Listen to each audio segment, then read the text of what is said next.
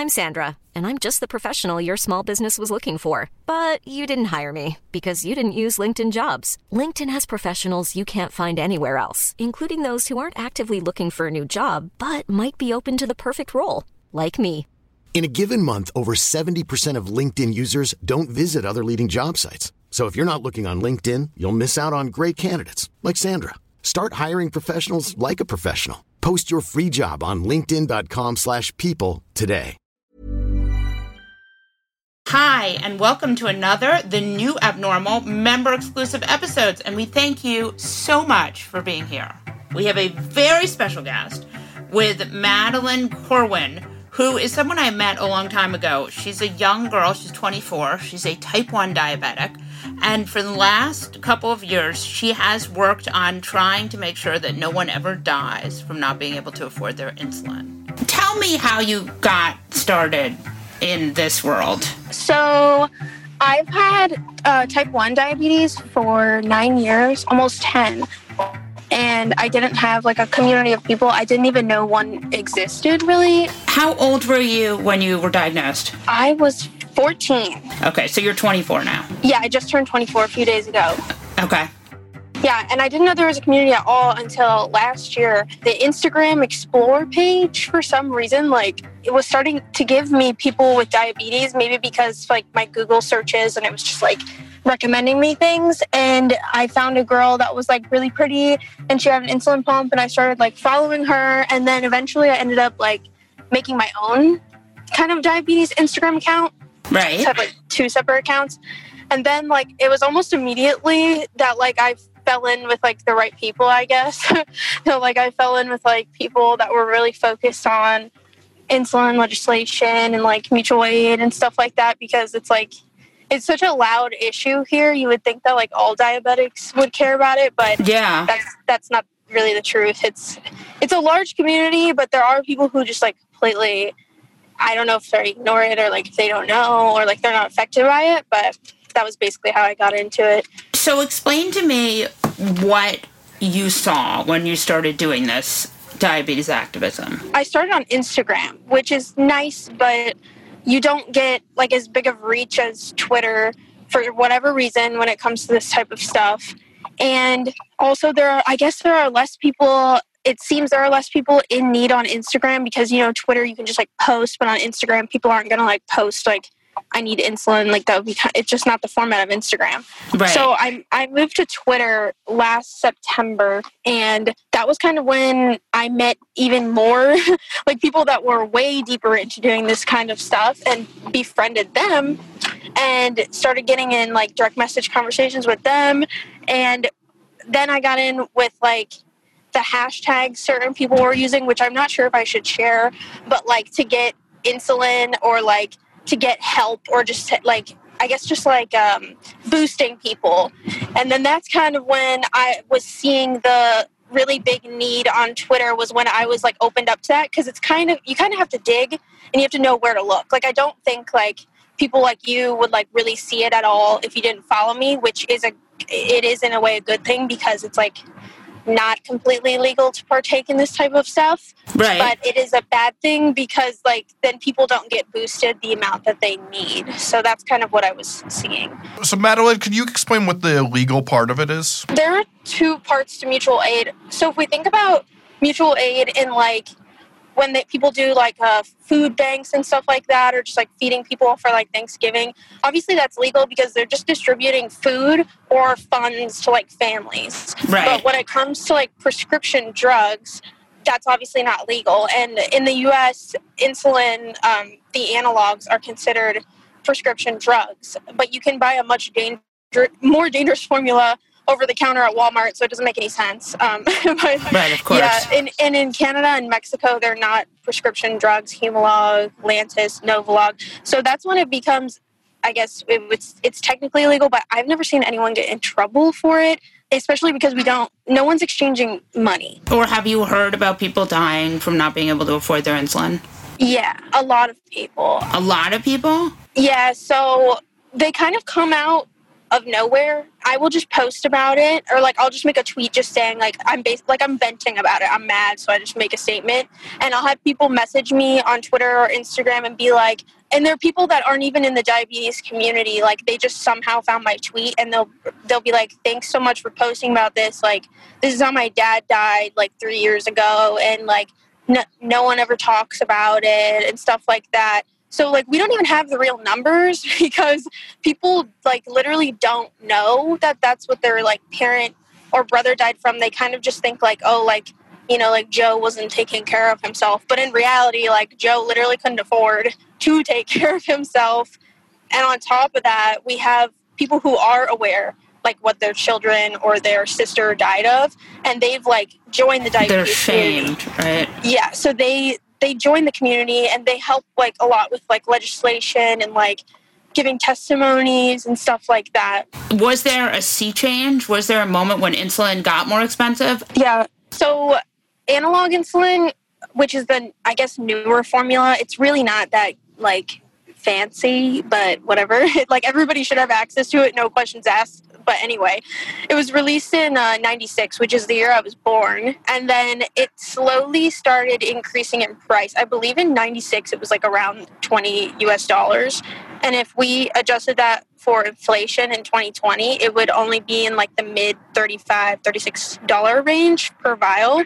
It just keeps going up. And like, I guess it wasn't too concerning to Americans like throughout the early 2000s. But once it started hitting like 2011, 2012, where it was like hitting those $200 a vial marks, people were like, okay, well, like something's going on. And it was every manufacturer doing it at the same time. And these like price changes are discussed months in advance. So it's like, I guess it is price fixing, but like everybody kind of turns a blind eye to it. Right. I would say since like 2012 or 2011 is when people like started feeling that they had to like be activists for their own disease. Yeah. Jesus, it's so interesting to me. Have you seen organization towards like lobbying politicians to control the cost? So there was one. There was T1 International, and they were doing stuff, but there are barriers because so many people like on both sides of the aisle are taking insulin money. Like that's just the way that it is. But I guess they got C3 status. I don't know exactly how it works. I'm not like well versed in that field, but they got their C3 status and they sent out an email to like everyone on their list that like they can't lobby anymore. So I'm not quite sure what they're doing, because that was the whole basis of their organization was like, if you donate to us, we will pay our constituents to like be volunteers in each state. And I used to lead one of the state chapters in Arizona. It was hard like to even contact anybody about like a basic $100 a month, which is still a lot copay cap for like less than 30% of the state's insulin dependent population. Like it would have barely helped anyone, and no one really ever replied to me, which was interesting. But now I think I told you guys maybe briefly that like me and my friends were just like really upset about the fact that like they're not lobbying anymore. I mean, there has to be a reason for it. Like I'm not blaming them. So we decided like to do our own thing.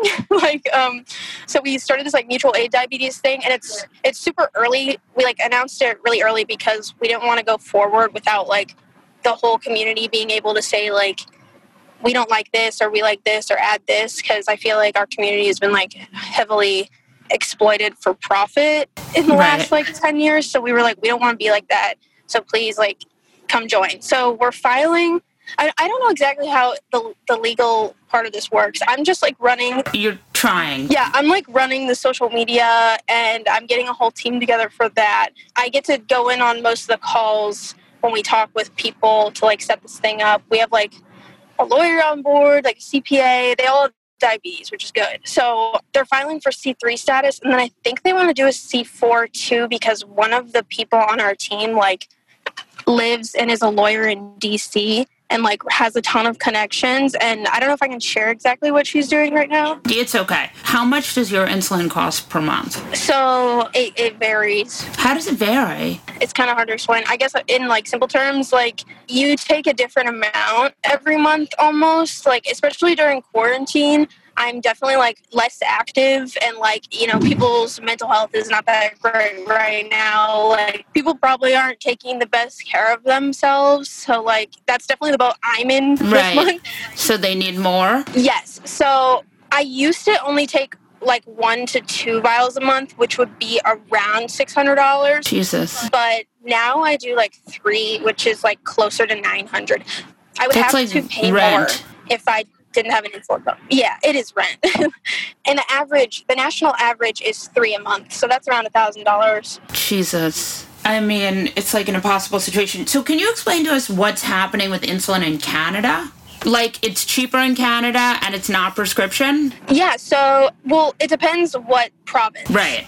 But, like, I don't think Quebec, like, it is cheap there and affordable, and they supply it to its citizens, but you cannot walk into a pharmacy and just buy it. But in Ontario, like, there are a lot of diabetics in Detroit that will just cross the border and go into which they can't do during COVID, which is great, but they cross the border and go into a pharmacy in Ontario and just buy what they need. It's the same exact stuff by the same 3 manufacturers worldwide, and they just go home. That's it. Wow. It is like such a huge, crazy, unfair. Do you know how many people in America have diabetes? I'm not sure how many have diabetes, but I know there are 7.5 million on insulin, which includes every type of diabetes. But for type 1, there's only 1.5 million of us. Right. Wow. It seems like such an important human rights question of, like, not letting people die. Well, yeah, and it's, like, complete life control. Like, there's a lot of things, like, you cannot do just because you have to constantly be insured, and not just, like, okay insurance. Like, you have to be, like, good, like, insured in order to live. Yeah, so good insurance, yeah. A lot of people stay at jobs they, like, are, like, sexually harassed at. One of my friends did that in the past. A lot of people stay places that they can't stand, or they live in states that they don't want to be in. Like, it's just it's like mass control of like 7 million people taking this drug. So actually getting people insulin who can't afford it, what goes into that? So it depends what the issue is. If it's a copay problem, which copays for insulin can be very high. I don't know where people get the idea that, like, it's really cheap. I've had people say, like, it's $400 and I literally can't pay for it. So if that's the case, we usually point to crowdfunding, which hopefully the, like, nonprofit in the future will be able to do, to, like, take donations and then distribute them to community members. But right now it's literally like Twitter crowdfunding. Like, I think Molly's retweeted me before when I had a girl who needed like $800 to get all her insulin and then like some of her pump supplies. That's just kind of how it works. But if it's an issue of someone is completely uninsured, so they can't get a prescription, remember there's a prescription barrier, which is a huge problem for these. Right, because you have to pay for a doctor to prescribe it. Yes, and it's very expensive. And lots of primary care doctors won't prescribe insulin. It's just weird. Sometimes you have to go to a specialist, which is even more expensive. But if these people don't have insurance, that's kind of where it gets trickier. So we have to, like, literally mail them insulin, or I like to, like, find people close to them and hopefully they can, like, orchestrate some kind of, like, drop-off. But I don't let anyone exchange money for any of this. It has to all be free. Ugh, I mean, it's just such a nightmare. In your ideal world, you would have a cap on the cost of insulin. Yeah, I think that it shouldn't be any more than, like, what would be, like, adjusted for inflation today. I mean, it doesn't make much sense to me. It's just astronomically high. Like, that's my only gripe with that. I mean, I guess in, like, a dream world, I want everyone to be able to get insulin for free, but we live in the United States, so I'm, like, kind of thinking, like, will we get, like, health care first, or will we get insulin caps first? So that's kind of the question that the community is asking, like, which do we focus on? Who are the drug makers who make sort of the big insulin brands? So there's Eli Lilly, which they're U.S. based. They're in Indianapolis. And then there's Novo Nordisk, and they are Danish. And then, who is it? Sanofi, and they're French. So there are 3 main companies for insulin. Yeah, I don't know any other ones. I don't think there are any other ones. It seems like something that the right legislator could figure out something for. There are people that want to help, but I think there are barriers to it that no one really knows about, which kind of makes me worried. Yeah, but $800 a month is insane. So you don't die. I mean, that's insane. Yeah, and even if you have insurance, like I just mentioned earlier, the copays are still pretty hefty. Like, what's the average copay? So, it's going to depend. I know some states have copay caps, but we've done some data digging. One of my friends, Hannah, and she found that they help less than 27% of people on insulin in each state because it's only a specific type of employer insurance. So I think people are paying $150, $200 because these copay caps are $100 copay caps and people are cheering for them. That's $100 a month is low for people. Right. I was going to say. Madeline, can you tell us where people can find you and where people can find more information to help with your cause? Yeah. So my Twitter and Instagram is Insulin Thought, but with a 0. So INSULINTH 0T on Twitter and Instagram. And that's basically where I facilitate everything through my Twitter. Yeah. No, I mean, it seems like what you're doing is the kind of thing that's so incredibly important. Yeah. And I have a whole, squad of people. I don't think I could do it alone. I would explode. Yeah. No, I know. But it's really important, and it's the kind of activism that, saves people's lives and changes everything, so. Yeah, we make the insulin manufacturers look good because less people are dying. Yeah. Oh, God, I'm sorry. It's messed up, but it's true. On that note, we'll wrap up this episode of The New Abnormal from The Daily Beast. In future episodes, we'll be talking with smart folks from The Daily Beast and beyond, from media, culture, politics, and science, who will help us understand what's happening to our country and the world. We hope you'll subscribe to us on your favorite podcast app and share the show on social media. We're just getting started and don't want you to miss an episode. If you'd like to follow us on Twitter, I'm Molly Jongfast and he's the Rick Wilson. Thanks so much for listening, and we'll see you again on the next episode.